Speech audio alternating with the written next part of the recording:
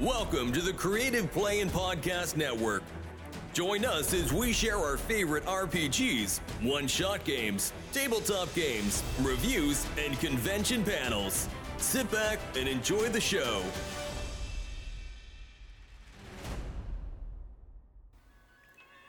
Hi, this is Kelly, aka Trixie from Ragnarok and Roll, assigned to Ragnarok Story, and Tilda Wimblewick from D&D Journey of the 5th Edition. First off, I would just like to say thank you to everyone for listening to our varied adventures, as well as for rating us on iTunes and RPGpodcast.com. If you haven't rated us yet, we would greatly appreciate it if you could.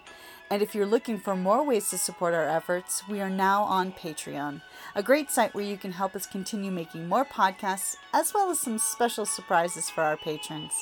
If you can, please look us up at www.patreon.com/cppn. Every little bit helps. And again, thank you for listening. Hey guys, Jim here.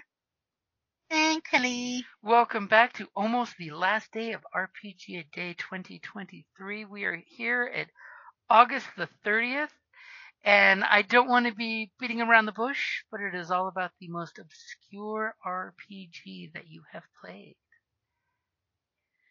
I've got a really good one. What's yours? Because there's only one that I can think of, and I've mentioned it before, which was The Secret World of Cats. Mm-hmm. So I'm going to go with one that I have only seen at RingCon twice, and I got lucky enough to get into one of the games, and that is Legends of Carolus. It's a huge, epic RPG, because when they wrote the RPG, Telarius Gaming basically created an RPG that covers from epic fantasy up to space opera in a timeline. So you guys can use the RPG for any story you want to tell, whether it's epic fantasy with magic, urban magic, or space opera with technology type magic. And one of the cool things about it is, in a lot of their art, it totally feels like you're looking at Thundercats art, the old classic Thundercats. Thundercats, oh! Even one of the big bads on the cool big book and the quick start, which, by the way, if you go to Drive-Thru RPG and you look up Legends of Carolus, that's K-R-A-I-L-S, K-R-A-L-I-S, yes. They have a quick start that's like a 166-page quick start. It is massive. The book is massive. But one of the big bads on the cover totally looks like a Mum-Ra kind of character. And when I got to play it, it's great. The dice system is a D100 system, but it has an exploding feature. So for every 10 you roll under the target number, extra cool stuff happens. So you kind of get the whole stump feel. That if like you have bonus dice. Mm-hmm. Like, when you roll, say, 20 under what you needed to hit, you basically get to add 2 or 3 extra cool stunts to it. Which it could be like extra damage, it could be cool critty things, it could be crippling things. If it's a skill, you could be adding bonus features to it. We had a great time. It was funny. We ended up dying, most of us, at the end, but it was still that great of a game.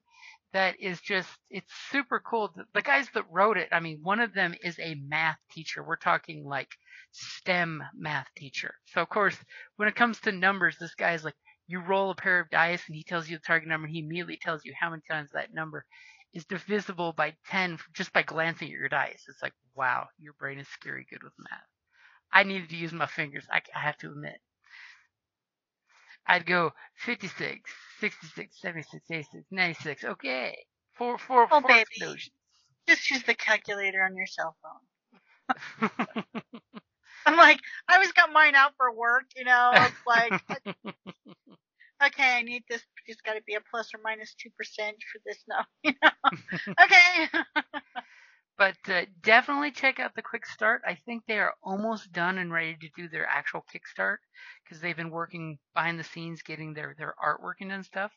But the Quick Start book literally does have everything you need to start the adventure if you want to do it the world of old gods or the world of new technologies. And one of the nice things is they say is when you play it, you can actually do a generational campaign, where your characters are the great-great-grandson of, say, the ancient heroes that have to fight the same old ancient evils that your parents or great-great-great-grandparents put down and put away at one point, which is really cool. And, of course, the game comes with the some pre-gen characters with some really cool art. But that is totally my obscure game because I've only seen them at 2 conventions and finally got to play with them at RingCon and got to say hey to them last time we saw them. And I would probably be seeing them at Tucson Comic-Con because they're running their game there this weekend. Oh. We've been totally trying to meet up since they are local in Tucson, but we cannot get a Tucson Games and Gadget one-shot day to work because everyone's schedule sucks. Yeah, schedules are hard. But that's totally our 2024 plan. For me, I mean, one of the more obscure ones was the Secret World of Cats, which, what, Black Hat Games? Mm-hmm. Black Hat Games. Black Hat. Yeah. So, and it's not like a super big RPG book. It's like, it's more of a small little book, but it's kind of fun. But it's, it's odd, cause it's like, oh, I'm just going to play a cat, protecting my owners without them knowing it or excuse me, burdens. Your Because burden. cats don't have owners, they have staff, or in this case, burdens. So they have to protect their burdens. So, I mean, it's cute, it's fun.